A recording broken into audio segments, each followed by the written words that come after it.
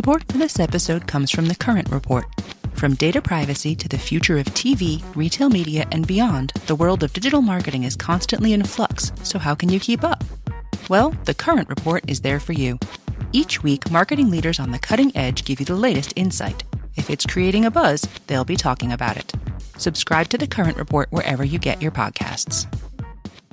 Support for this podcast comes from another podcast. The world's most valuable resource, it's actually data. Our data, based on our behaviors, is frequently being gathered, tracked, stored, and sold. So what does this mean for us? Join host Rafi Krikorian for Season 2 of Technically Optimistic, where he'll take you on a deep dive into how our data is being used and what we can do about it. From social media feeds to foundational human rights, Krikorian leads us into territories both familiar and unexpected, with openness and genuine curiosity. New episodes of Technically Optimistic drop every Wednesday. Listen now wherever you get your podcasts. Hello and welcome to Decoder. I'm Nilay Patel, editor-in-chief of The Verge, and Decoder is my show about big ideas and other problems. We talk a lot about the creator economy here on Decoder. That's the booming business of individuals using social platforms to build audiences and then finding ways to monetize those audiences, mostly through subscriptions or more often advertising. There's a lot of players in that game. We've talked to creators about how they make money. We've talked to CEOs and chief marketing officers about how they're spending their ad dollars. And we've talked to a lot of executives from social platforms on how they see all of this growing. And one thing I've learned from all of those conversations is that the creator economy is a market, just like any other, with supply and demand. But that market is absolutely starved of information. It's hard for anyone to really know how much anything is worth. But it is particularly hard for the creators themselves, who don't have structured ways to measure and compare the rates they're being offered from various big ad agencies and companies that want to work with them. Big creators have started to figure this out, but people just getting started have no way of knowing. So today I'm talking to Lindsay Lee Lugren, the co-founder and CEO of a new platform called Fuck You Pay Me, which is an all-time great company name. FYPM is an app for creators to review and compare brand deals, what brands are paying, what it's like to work with them, and whether people would work with them again. It's kind of like a Glassdoor or Yelp for influencers. Lindsay's an interesting founder. She has a master's in finance. She was an equity analyst at an investment firm, but she was also a freelance model and influencer herself. And she's used that network and experience to build FYPM's user base. The company is still just two people, Lindsay and her co-founder Isha Mehra, but they just secured their first pre-seed venture funding, and they're looking to hire and grow. So in addition to talking about the creator economy, Lindsay and I talked about growing her startup and how she's planning to scale. After all, right now, she's reviewing all of the user signups herself. This one's really good. Markets run on information. So here's Lindsay Lee Lugren, CEO and co-founder of Fuck You Pay Me. Here we go.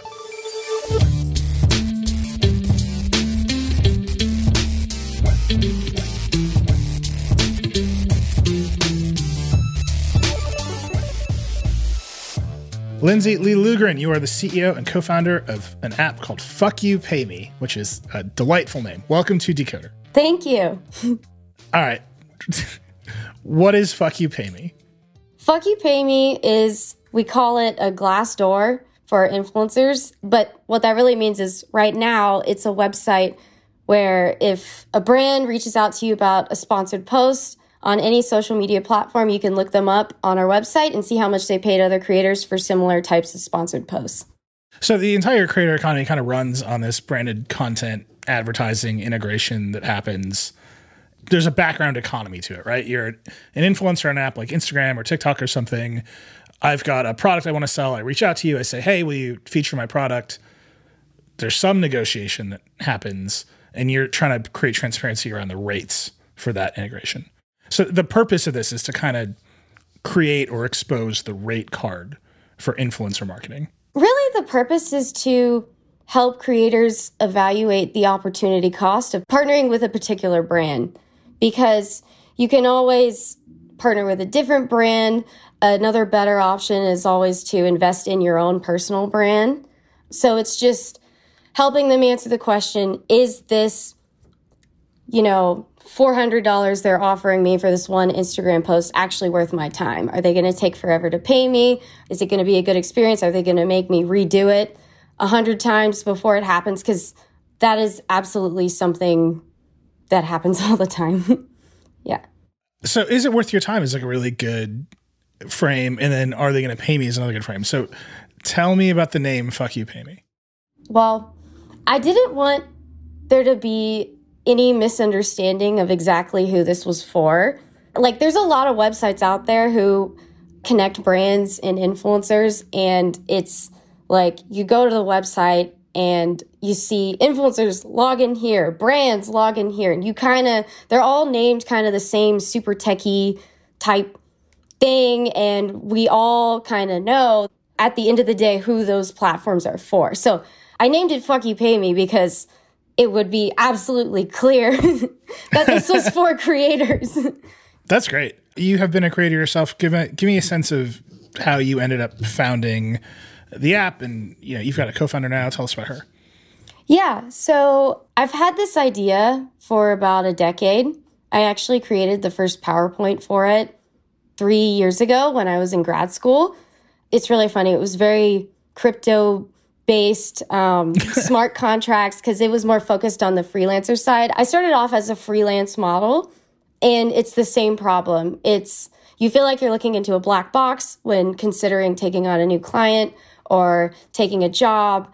And wait, hold on. When you said model, you were a model. That's what you mean. Not the model for the company was freelance. You were a freelance model. Yes, I was Okay, just making clear.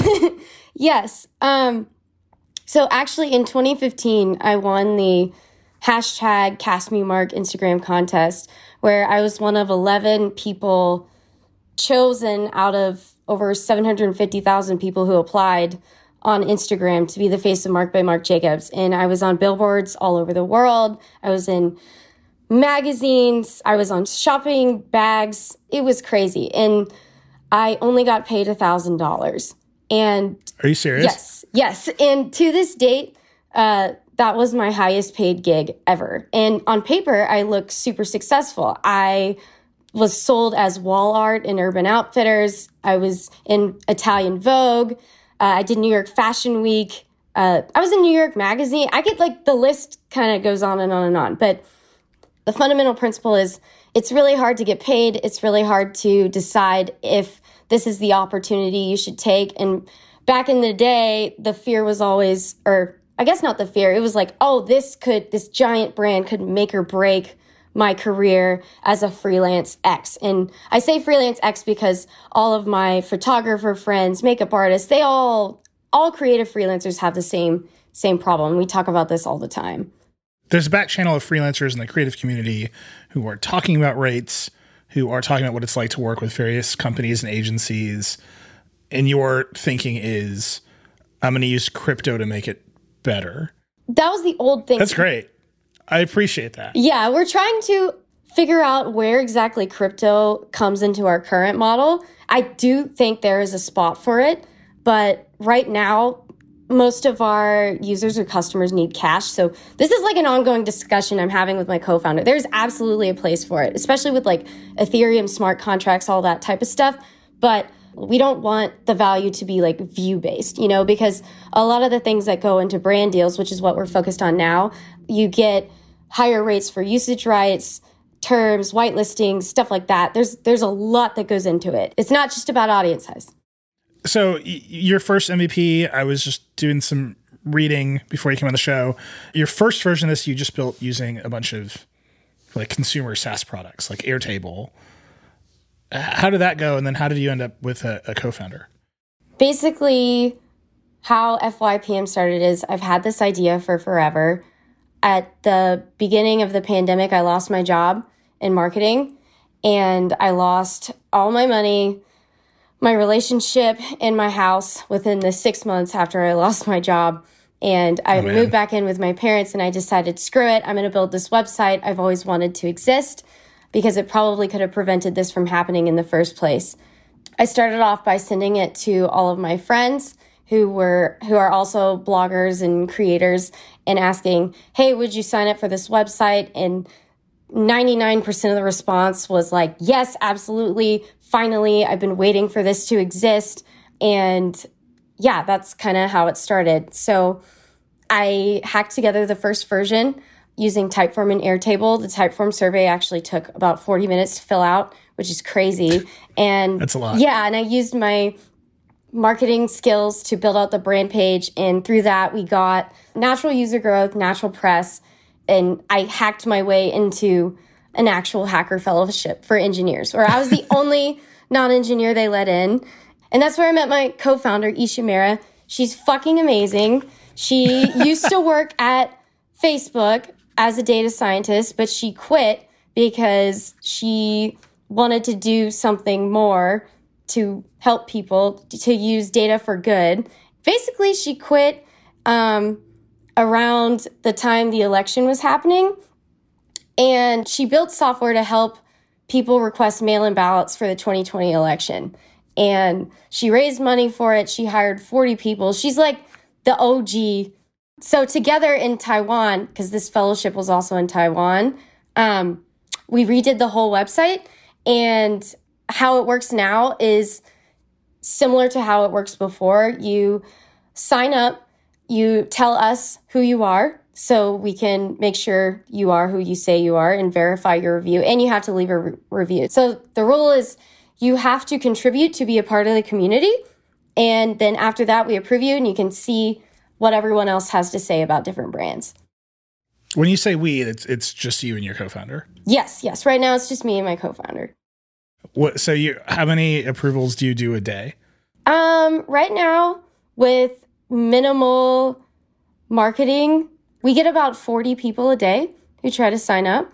And it varies how many we approve. A lot of actually this next year is about streamlining our onboarding process and creating a platform that's very sticky and that can scale. Right now, it's still me manually checking out everyone who tries to sign up and manually uploading every review. That seems like a lot. Yeah. How long does it take you to review one person? What do you mean? I'm assuming, I don't know, most people end the day, they're like, I'm going to watch trash TV. I have a picture in my head where you're like, well, time to look at approvals. You've got a stack of 40. How long does that take you? Well, most of them haven't filled out all the parts right now, so it doesn't take me very long. Well, it's just like, this is, it's like the interesting part of being a founder, right? Like you're doing all the jobs down to making sure people filled out the form correctly to sign up for the platform. Mm-hmm. Is that you're doing that alone and you want to make that time shorter? Is that you think you're going to add people to, like, you're going to, I don't know, do some AI thing? Like, how do you expect that to scale? Well, this is what we're working on right now. Step one is finding good people who can help us scale. We're going to build out our engineering team and our product. Isha and I have a lot of conversations about, is this a product problem or a marketing problem? And my view is I really think that marketing isn't an add-on. It's something you design and build in within your product from the ground up. So how I'm thinking about this next year is I really want to hire a content assistant to help us repurpose content and keep up the audience while we focus on product. First way to scale, like a big reason this whole thing works is that it's anonymous internally and our users trust us because they know going into it that only other people within the same community are allowed inside. So we are trying to come up with a system that allows some sort of like connect your social accounts for instant limited access that gives them kind of a tease of the preview, and then they have to leave a review before they're allowed to see everything. So thinking about like just putting together what I've learned through approving people and disapproving people, there's lots of little things that fake people do and things that legit people do, and just building that into the tech in a safe way, I guess.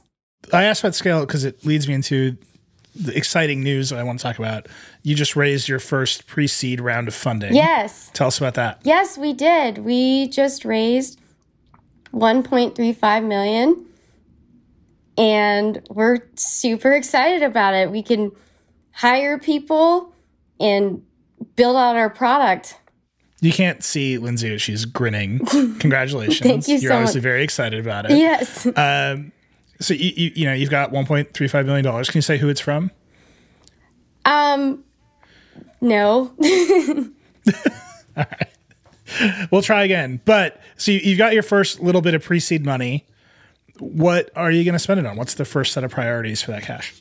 Product is the number one thing we're focused on this next year.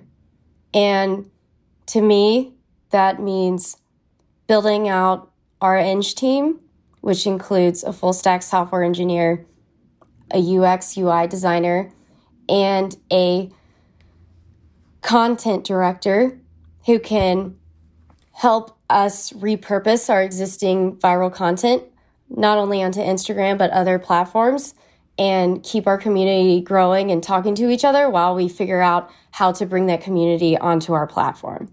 And I firmly believe that the best type of products out there, marketing is absolutely integrated with products. So we have a lot of discussions about the right type of people to build this out and how to integrate the two functions.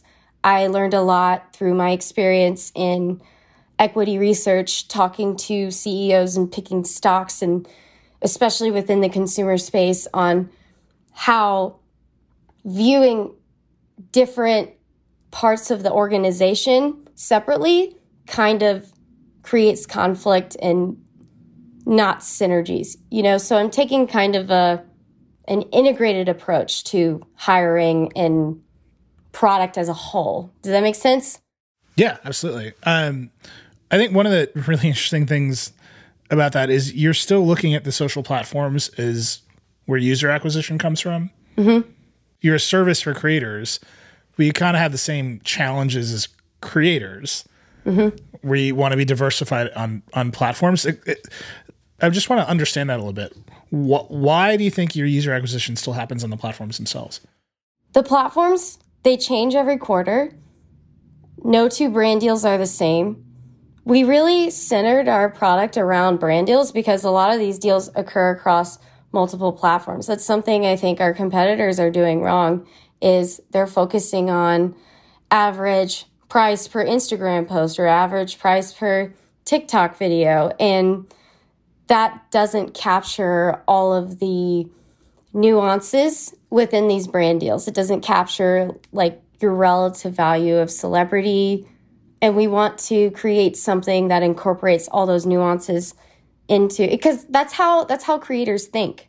You know, when you're approached by a brand wants you for a reason. That if they wanted an Instagram post, they could just take out an ad. If they wanted a TikTok video, they could take out an ad. But there's a reason why they're picking you over the ads on the platform. So really, this is about integrating all those nuances and making it make sense to our users. So right now, our website is just a basic review site, and it's closed because our community knows that all these other nuances that can go in there.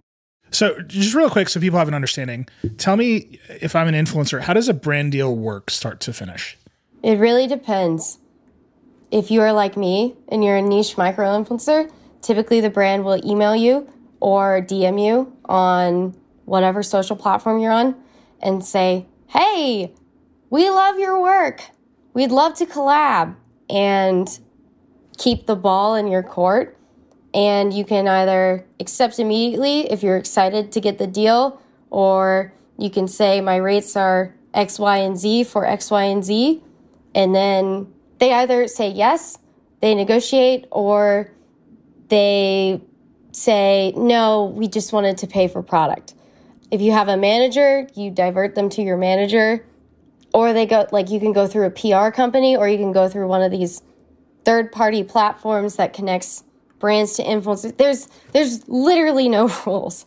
And that's a big reason why we centered it around the brand, because we want to, like, we're collecting data on, like, going through which platform or which method gets you the best deal. So far, managers, people who have managers always have the best outcome for themselves because they know how to talk numbers, how to talk marketing speak, and how to like increase your rates.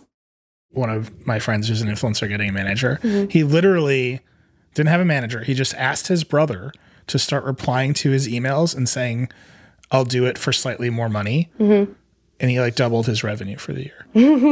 Like he was like, it felt rude for me to do it. So I just had my brother do it. And it was just like, yes, but I don't know, like 20% more. I'll do it for 20% more. And because it felt professional, the rates went up.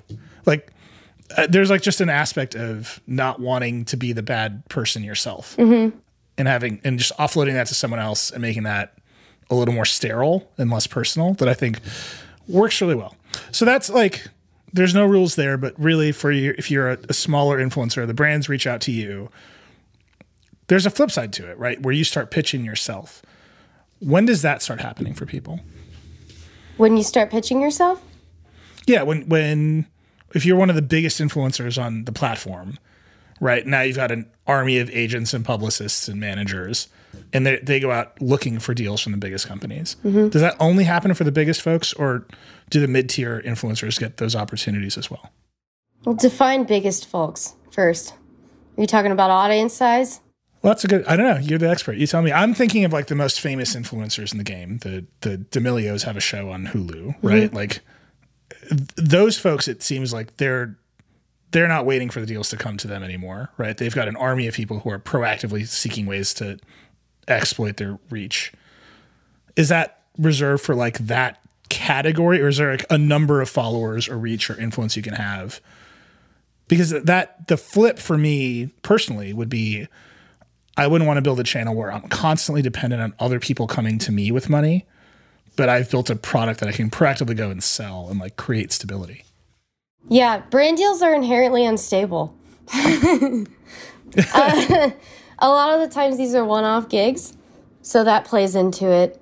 I think once you get to the type of scale you're referring to, your choices are drastically different. You can be a lot pickier with brands, and a lot of the times you shouldn't do a brand deal. But then again, everything's personal. Also, right now we have a lot of people, like a lot of brand deals, at least from like our manager portal, because we created this.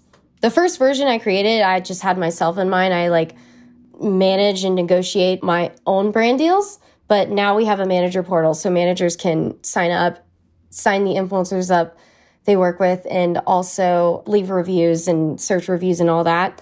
But we have a lot of people who are traditional celebrities who've waited a long time, like a 50-year-old Food Network star. His manager signed up, and he only has like 15,000 followers on Instagram, but he's like a huge celebrity. Like his situation is obviously completely different than someone who's starting from the ground up as a normal person, I guess, who has 15,000 followers, you know? Does that make sense? Yeah. It does. It's a hard question to, like, these are all the questions we're trying to answer. It's just there's so much data, and they're in so many different places. There's not really like a point, because everyone is so different. And that's why we're focusing on helping people build the context around someone else's experience. Eventually in the future, I think it'd be cool to allow people to reveal more information about themselves on the platform to their community, and maybe build in some sort of influence within the platform. That would be cool. Yeah. But we're being very careful about how we approach that, because it's just very early.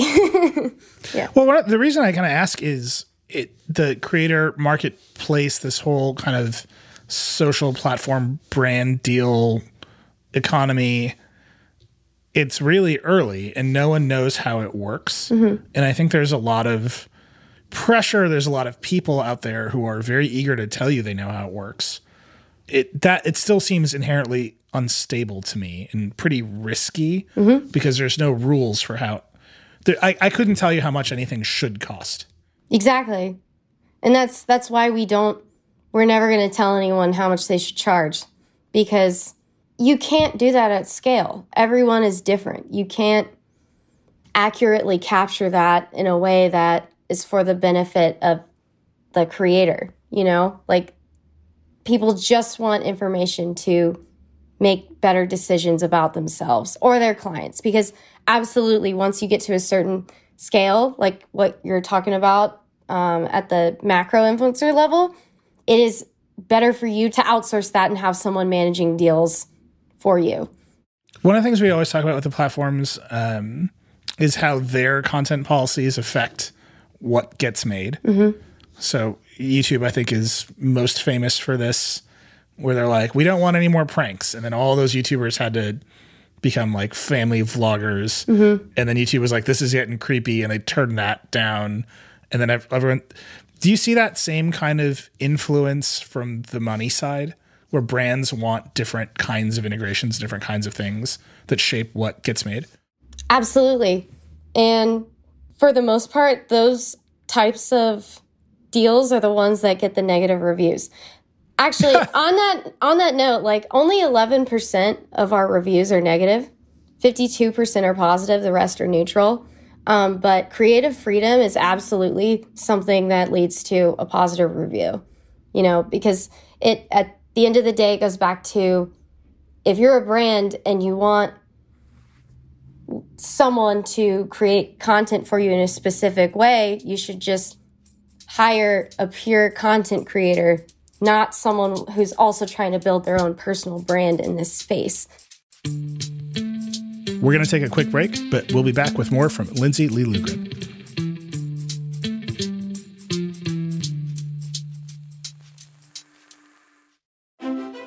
Support for today's show comes from Deloitte. Here's the story of innovation told in 5 words. Try, explore, connect, pivot, transform. See what happened there? As soon as connect entered the story, innovation became achievable.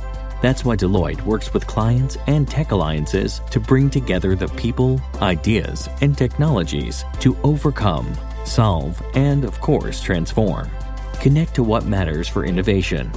Start at Deloitte.com/US/innovate. Support for this podcast comes from Constant Contact. If you're a business owner, you already know that it's really, really hard to cut through the noise of everyday life. If you want to connect with your customers, you need to break through the noise. You need Constant Contact. Constant Contact is a marketing platform that makes it easy to reach new audiences, grow your customer list, and connect over email, text, social media, and more. Whether you're a marketing guru or just learning the ropes, Constant Contact offers writing assistance tools and automation features that make it simple to say the right thing at the right time. So get going and start growing your business today with a free trial at ConstantContact.com. Just go to ConstantContact.com right now. Constant Contact, helping the small stand tall. ConstantContact.com.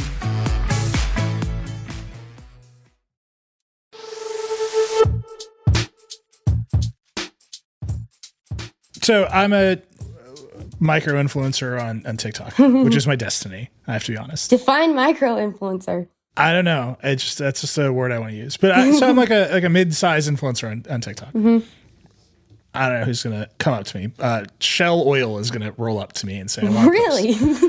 Why not? And I'm going to go onto Fuck You Pay Me, and I'm going to look up Shell Oil. And I'm going to see a bunch of reviews that are like, they underpay, they pay late, they want more than what you could get if you just did a campaign with Banana Republic or whatever, some more traditional influencer marketing agency. And I would say, no, this isn't worth my time. Is that kind of the flow you're looking at? Yeah, absolutely.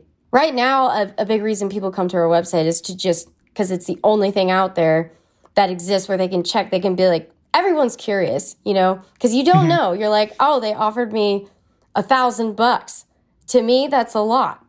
But to the brand who makes $400 million a year, that's negligible. And they just want to know if they've gotten screwed. But how people use it in the future, our existing users, they get approached by a brand. They're considering taking on a job. So they go onto our website and they just want to see other people's experience. And you can filter by platform, by the brand industry. the country, that makes a big difference. Also, the niche of the influencer. Like, we found that meme pages and pet influencers tend to really undersell themselves, which is interesting and also might make sense considering there's not a human likeness attached to it.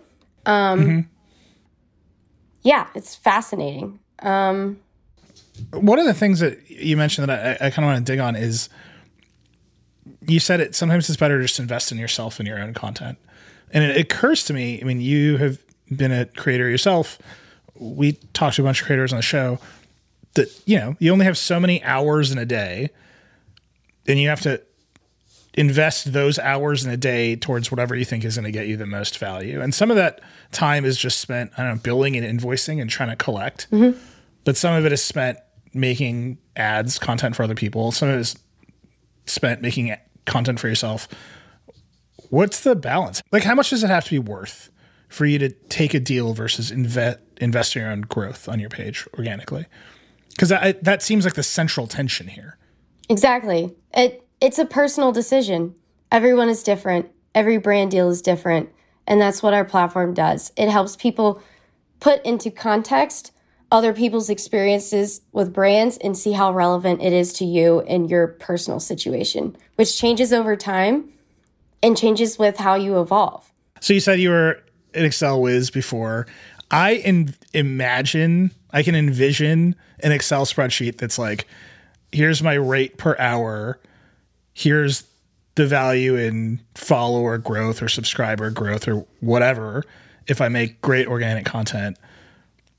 And as, you know, various numbers about my social accounts change and grow, like you can write an Excel formula that spits out a dollar amount for when a brand deal is. You can't do it that way? No. That's just like how my brain works. Yeah. No, that's how a lot of people in business and tech brains work. And that's thunderously dunked on my own show. No. Sorry. I know. I mean, it's fine. Like that. And that's why, like, I think that's not necessarily how like a creator brain works. That's why we will never try to tell anybody how much they should charge. There are a lot of platforms out there that do that. That is not our business. That is not why people come here. People come here for information. You know, people come here to hear other people's experiences within their community, and they come here to evaluate, you know, or get more context behind, is this worth my time? So also this next year, it's not just about streamlining onboarding. It's about helping our users put into context what these other people's reviews mean. We want to build out the brand pages. A lot of that involves putting into plain English what their finances mean. If they're a public company, if their brand is part of a larger parent company, how much money they make. Are they a startup? Have they gotten funding? Like, what are they prioritizing? You know, blah, blah, blah. How relevant is their brand to your personal brand?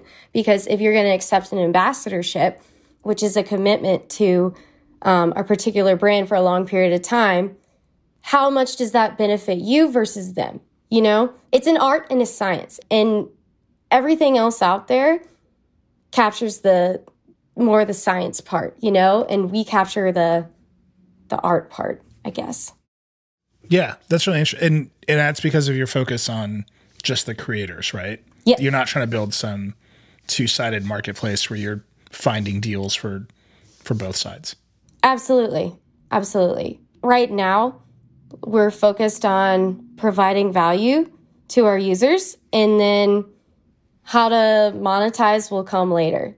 Through the Instagram page, it's like a constant feedback loop. They tell us every day what they like, what they don't like, what they want, what they'd be willing to pay for. Being connected to brands is not something on the top of their list. So we just raised a pre-seed round, and we are hyper-focused on delivering value to our users, and I think the clear monetization plan will come later. I have a couple of ideas, but right now, being connected to brands is not something they're asking for. Yeah, the brands will find you on social media. That much seems clear. They're good at that. When you were out raising this pre-seed round, were investors focused on monetization, or was that build the product, make it good, get users, and we'll figure it out later? The ones we accepted money from was build a product, make it good, and figure it out later. Give me a hint. What you said you had some ideas. What's the shape of those ideas to monetize? Yeah. So we have a couple of ideas. One is the most obvious idea is charge our users a subscription or tiered subscription to access the data. I personally don't want to do that. I would like to keep access open for the people who need it the most and explore more the research side in aggregate, of course. Everybody wants to know about the creator economy right now. Like figuring out the TAM of this industry was a huge challenge I faced and a huge challenge everyone knows. And a lot of these brand deals, like... Wait, just to be... TAM is total addressable market? Yes.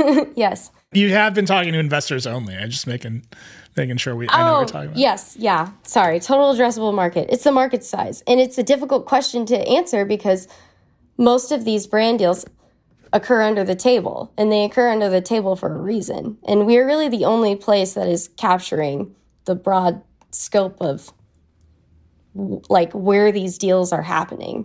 So what do you think the total addressable market is? That's a good question.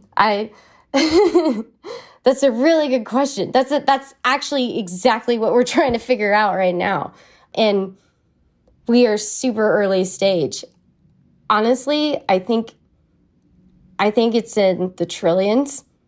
Yeah, if I had to give a number, that's what I would say. It's huge. That is the question we're trying to answer, honestly. And you think that's the total creator economy, the amount of money flowing into creators and through platforms in some way? Not through platforms, through brand deals.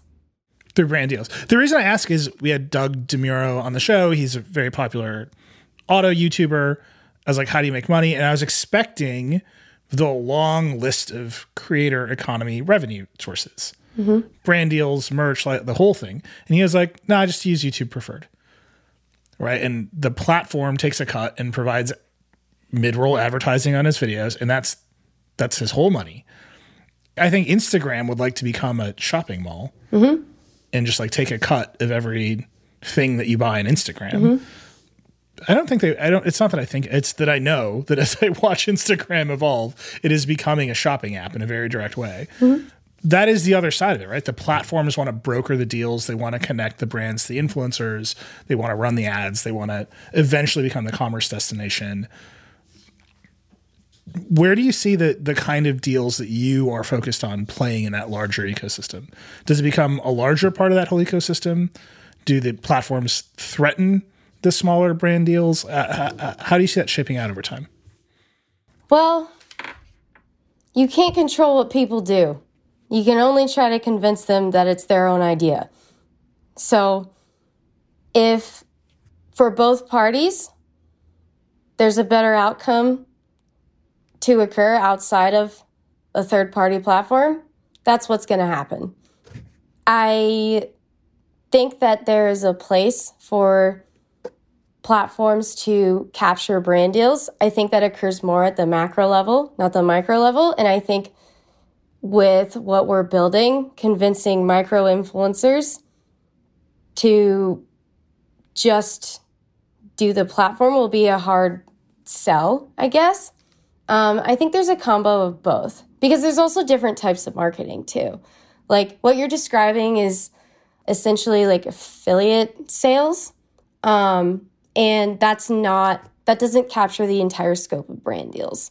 You know, like in a long-term partnership, you're attaching your face to a name. And that includes a lot more terms than just how much it translates into sales.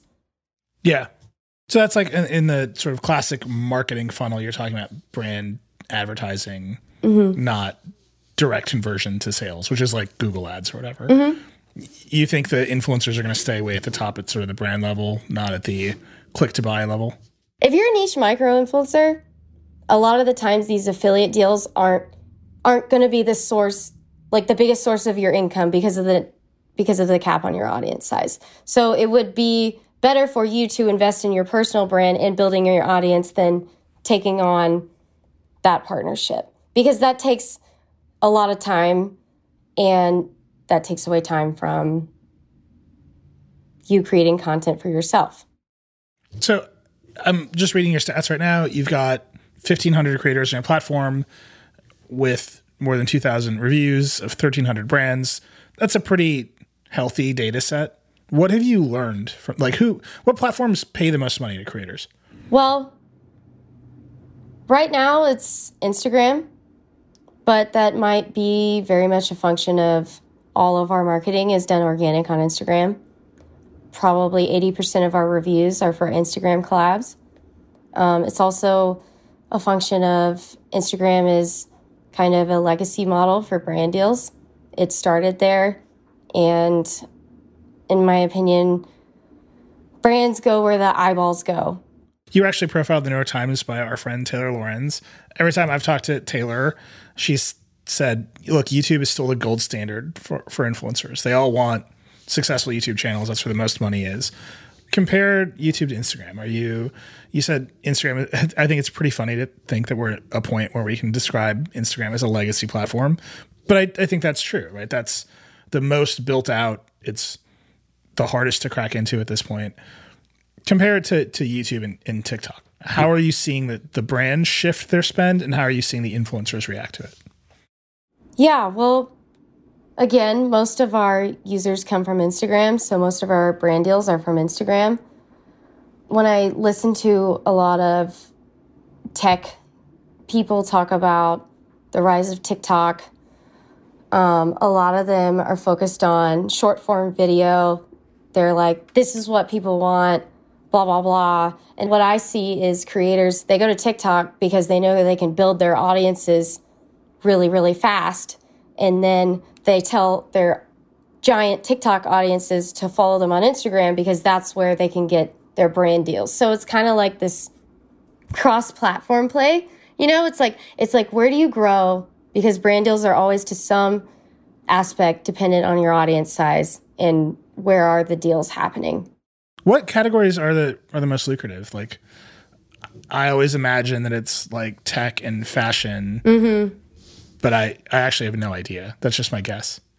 Well, tech, in terms of brand deals, is one of the most lucrative.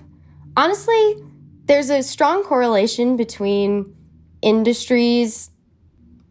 There's a strong correlation between the more men there are in an industry, typically they get paid more. What we see. Really? Yes, yeah. But again, this is an incomplete data set. It's very much a function of most of our brand deals come from Instagram, from micro influencers who don't know even to ask to charge money or to charge more for things like usage rights, exclusivity, whitelisting, stuff that traditional media people adjust the price for. It's a learning thing. But yeah. And then also a lot of tech influencers. This is another thing. I'm going to go off on a tangent. A lot of business and tech influencers, typically they are business and tech influencers because they have another job. They're a CEO or they're a VC or something crazy, and they don't necessarily need the money. So they charge a premium to put their name on the line with this brand. You know what I'm saying? Yeah. Yeah. Yeah, it's not worth it for them because they've got a day job or whatever. Exactly. And you said if more men are in an industry, typically they get paid more. Can you talk about that a little bit? I'll clarify that. Every inequity you can imagine that happens in the traditional business world is absolutely amplified in this world because of the lack of transparency. It's crazy.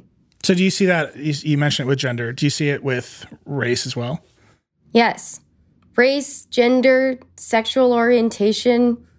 We want to collect disability, but there's some term we're not sure with, like you have to be a healthcare company to collect that data or something. We're still trying to sort that out. But yeah, the trends so far, there's no roles, there's no transparency. The platforms are inherently, they have bias baked into their platforms. And, a lot of these brand deals are based on audience size. And if the platform is going to dock you for not being a normal white heterosexual male, it filters all the way down. Exactly. Yeah. And we are absolutely collecting all that data, and we're not going to hide it from our creators. That's fascinating. I'm very eager to see the results of that as you grow, and how you use that information, because I think that would be a big help for everybody. When we come back, we're going to talk to Lindsay about reviewing user signups and what happens when a brand tries to sneak onto her site.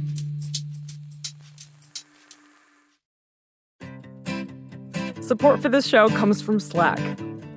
You're a growing business, and you can't afford to slow down. If anything, you could probably use a few more hours in the day. That's why the most successful growing businesses are working together in Slack. Slack is where work happens, with all your people, data, and information in one AI-powered place. Start a call instantly in huddles and ditch cumbersome calendar invites. Or build an automation with Workflow Builder to take routine tasks off your plate. No coding required. Grow your business in Slack. Visit slack.com to get started.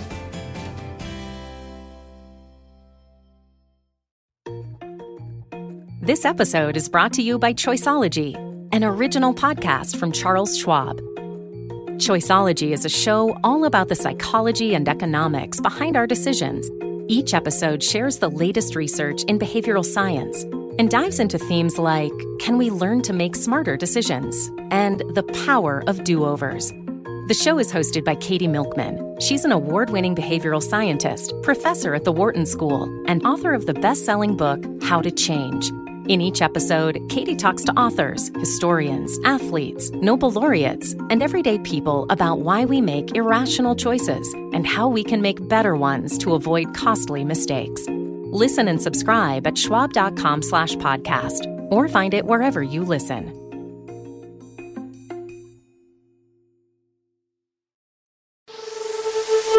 We're back with Lindsay Lee Lugren.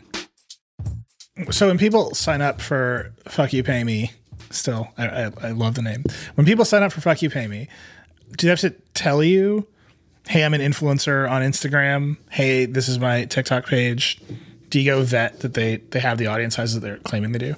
Yes, absolutely. That's a lot of what I do. That's like, nobody gets through unless like we check.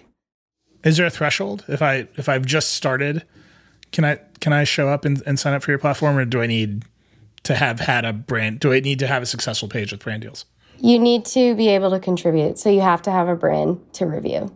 And do you have any like content moderation guidelines? Can I swear at companies? Can I anonymize who they are? Like, how does that work? Yeah, once you're approved, you can say whatever the hell you want, and that's just because this is for creators. But I'm still, like, at this stage, it's still me manually uploading every single review. So in the future, we want to give people special permissions. If they're like a super trusted user, they can just go for it and it'll be uploaded, and then help create something that allows members of the community to report specific reviews if they seem fishy and whatever. But like new creators right now, they can't get in, and that's something we're hyper focused on improving our process for. So do you know who everybody is? I mean, you're checking their handles. Mm-hmm. So if I'm posting a review and some brand, Nordstrom, is mad at me, can they come yell at you and have that person removed? I mean, this is like the Yelp problem. Can Nordstrom right? Come yell at me?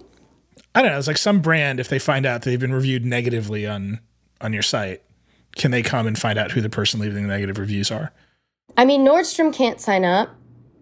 Okay. So it would have to be someone within the community who's already been approved, who's secretly working for Nordstrom. And we know who checks out every brand page. We would quickly get a list, and then it probably wouldn't be that difficult to figure out who that person was and kick them out. So in the unlikely event that occurred, I guess that could happen. But that's why we keep it a closed community, because there's less incentive to skew positive in your review or skew negative. I mean, what's the point of lying to your own community about their experience? Yeah, I just want to push on the anonymity thing. So you sign up, you personally check out the person who's signing up, you vet that they have a real handle, and then when they start leaving reviews, you have the ability to find out who that's cross-linked back to your approval, right? So you know it's a real person. Yeah. This is like I asked because what's really interesting is that you're building a social platform to keep brand deals on social platforms in check. Have you thought about the range of social platform issues that we're all really familiar with now? Like, yep, people are gonna lie to you. Has anybody lied to you and tried to get in that shouldn't have yet? Yeah, tons of people, and we don't let them in. Tell me what that's. Give me an example. Tell me a story. We have a lot of brands who try to get in by reviewing their own brand, and it'll be like so-and-so at brand.com, and then the review will be like, for brand, and it'll be super nice, and are especially like crediting some social media manager. They're like, this person is so, and we don't let them in because as soon as we start doing that, people don't trust what's on our website. You know, you kind of have to pick a side, and we pick the side of creators. This is for them. We are exploring ways to work with other third parties who connect brands and creators, but we must remain independent in order for this to work in the long term. Yeah. Has anybody like that you've let in just left fraudulent reviews? I'm specifically the comparison I'm making is to a platform like Yelp, right? Which just has a known set of problems that they've had to solve for years. Like, have you thought about how you will solve those problems or pick up their best practices? And like one of their problems is, maybe it's not the restaurant or the brand leaving themselves a positive review. It's some rival leaving a negative review, which is much harder to spot. Yeah. This is why also we really, right now it's a review site, but we really view this as a full-on information tool. We keep the community closed to control for these types of issues, but also fundamentally we're different than Yelp or Glassdoor because we're not attracting people here with the promise of jobs. We're not going to make money by allowing brands to control it or manage their reputation amongst the people they hire. That's not our business. Our business is providing information to this future workforce that is integral to the entire consumer industry. And that's who we're committed to. Do you think that you'll see rates rise over time? Like one of the things about pay transparency in general is when you're more transparent about rates for different kinds of work, you see the rates go up over time. People have a better negotiating position. Have you seen that happen in any small way? Absolutely. We have tons of feedback. People, say, like a lot of the times people don't even know to ask for money. They're just excited to, like, especially the smaller influencers with smaller audience, they just want to know, hey, I can ask for $1,000 and it's not a big deal. So we had one user tell us that this has been a lifeline through the pandemic. He's a single dad. He blogs about being a single dad, and this has totally changed everything with and it's not just like, oh, a brand has reached out to me. They like people pitch brands. They help each other. Like we ask for advice. Some of the data we collect on these brand reviews, we collect, how was your experience? What were the deliverables? What are your aggregate stats? And then internally, it's everybody has a follower bracket, but it's also any advice you have for anyone considering working with this brand. And it's people really want to help each other. They want to help each other get jobs. They want to help each other make more money. It seems like once you have attracted enough people and you scale the way you were hoping to scale, eventually you're going to have this huge set of data and insights. And there's just going to be an enormous amount of interest from brands who want to see it or have access to it. It seems like one business could be charging brands a bunch of money for various insights or premium versions of this product. On their own brand? Yeah, like, I don't know. I keep on coming up with brands to talk to you about, and they're always just like the worst choices. So, I don't know. If I ran Emirates Airlines, and I want to be like, what? I was like, I just want to know what people are saying about me. Mm-hmm. Like, they got a lot of money. They could just like pay you a bunch of money, and you could ship them off a PDF report of what people are saying on Emirates. Like, is that a thing that you would consider? No, I wouldn't join or be honest with a website as a creator if I knew that this could potentially get back to the people I worked with, because everybody talks. I think in aggregate, on a broader industry scale, that sort of thing is safe, but not at an individual level. To me, that's scary. And I've spent years building my reputation and personal brand within this community, and that's a big reason why people join. They trust that their data is in good hands. This is also a reason why we are exploring strategic partnerships with businesses who do work with brands and influencers in trying to come up with a safe way to help brands better their influencer marketing networks. Yeah. Yeah. It feels like if you're not going to charge the brands, you might inevitably have to charge the creators. Yeah, but this is about the future of work too. In 2 years, something like 60% of the U.S. workforce will be freelance, and freelancers are small businesses. They will need business tools to make better business decisions. And then beyond that, when you think about creators and who the types of creators who are big now, nearly all of them have in common they were able to withstand long periods of time with spotty income or no income to build their brand and their audience. And the people who aren't able to do that really rely on brand deals through this middle time of growth to supplement their income. So that's really who we're for. And a lot of the things that go into that are things that just tie people to traditional employment, like health insurance, wealth management, tax services. All that stuff is fair game for monetization in the future. If we can help people leave their traditional jobs and make better decisions about how they should be spending their time as a creator, I think the opportunities are endless. And then also, if we capture a gathering place where the most influential people in the world within niche are there, it's their gathering place, I think that is extremely valuable. We're just waiting for our users to tell us what they want. As you think about growing and scaling and getting to that size, we see with social networks across the board, at some point, the scale overwhelms their ability to moderate or control the community. Mm-hmm.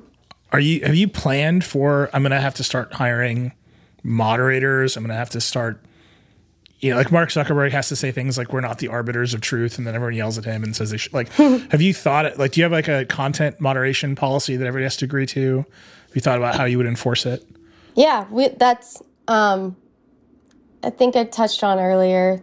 We really want to give members of our community that permission.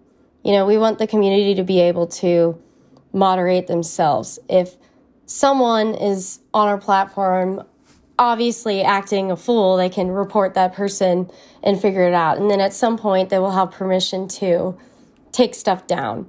So we don't have, we're still pre-seed and still trying to gather all the data, but we do talk about that a lot. How to do that. But we want it to be different. It's like we're not an advertising-based model. We don't let everybody in. So it's thinking about moderating what goes on within is completely different. Does that make sense? It does. I'm just curious. It's the challenge for every sort of community-based platform, or eventually get so big that, so there are some cranks along for the ride. Mm-hmm. And you have to have some policy to either minimize their importance or get rid of them entirely. And that it doesn't seem like you have a big enough community to need to worry about it yet. I'm just curious if you have a thought in mind for when you will have to start building that capability or hiring those kinds of moderation professionals. Yeah. Again, this next year is about creating a product that's sticky and can scale. And I think we'll have the answer to your question in probably 6 to 8 months, you know? Like, yeah, in many ways, it's like a super champagne early. problem. Huh? Like, in many ways, it's like kind of a great problem to have. Mm-hmm. You kind of want to have a problem where you have so many people, you have to moderate them, but then it's a very challenging problem. Yeah, and this is why we kick so many people out right now. I mean, we've only let in 2,500 people as of today, and we have over 4,000 on our wait list. It's because we don't know what to do with them because they haven't followed the rules. So maybe one day we can create some sort of safe, limited access that has all these features, but until we figure out exactly what you're asking, that's not going to happen, you know? You have been a creator. You have lived that life. It is challenging. We see a lot of kids who want to be YouTubers and Instagram and TikTok stars. I don't think they know that they're signing up to be one-person entrepreneurs, like CEOs of a small business, right? With all the attendant, and every creator I talk to mentions this. But you've done that work. You are now a startup CEO. You've been hustling for money and investors. You're trying to grow. You have to come on shows like this and answer annoying questions from me. Which one's harder? Which is harder? Is it startup CEO or is it influencer? Oh, they're both hard. Because this is what all the kids want to be. All the kids want to grow up to be CEOs. They all want to do startups, or they all want to be YouTubers. And I'm always like, well, you're both is both. Mm-hmm. Like, they're the same thing. They require a lot of the same skills. But now that you've had both experiences, or you're in the middle of both experiences, which one do you think is more challenging? They're both challenging. Also, on that note, I think I'm untraditional as a CEO because I am the full-time content marketing team right now too. So they're both challenging. And a lot of the challenges come from people always want to separate different parts of the organization. Like, we have product who does X, we have marketing who does Y, we have business and strategic partnerships who do Z or whatever. But a lot of these, they all overlap. It's kind of like the human brain, you know? I don't know if you do a lot of reading on how the mind works in psychology, but a lot of people try to compare the brain to organizations, but I try to compare the organization to the brain, I guess, you know, because there's a lot of overlap. I don't think I'm answering the question. I'm going off on a tangent. They're both hard. They're both very hard. I cannot pick one. Which one do you think has challenged? I mean, you've got a graduate degree in finance. You have been a model. Like, which one do you think this one is using all of that skill set and all that experience? Or do you think if you stuck it out and tried to be the full-time influencer, you could have brought those skills to bear over there? I think maybe the CEO role is more challenging because I have to keep doing the influencer job and I have to bring in more people and I have to consider more people other than myself in literally everything I do and the brand does. You know, it's not just my decision anymore. It's my partner. It's a group thing. Yeah. Yeah. All right. What's next for Fuck You, Pay Me? Hiring, building a product that can scale, collecting user feedback, and figuring out how exactly to monetize in a way that provides value to our users. And then we raise our Series A. There we go. All right, yeah. Lindsay, thank you so much for coming on Decoder. This is a great conversation. Thank you. Thanks again to Lindsay Lee Lugren for taking the time to talk today. Thank you for listening. I hope you enjoyed it. As always, I'd love to hear what you think of the show. You can email us at decoder@theverge.com or hit me up directly. I'm @Reckless on Twitter. If you like Decoder, please share it with your friends. Subscribe wherever you get your podcasts. If you really like it, we'd love a 5-star review. Decoder is a production of The Verge and part of the Vox Media Podcast Network. Today's episode was produced by Creighton D. Simone, Alexander Charles Adams, and Andrew Marino. We are edited by Callie Wright. Our music is by Breakmaster Cylinder. We'll see you next time.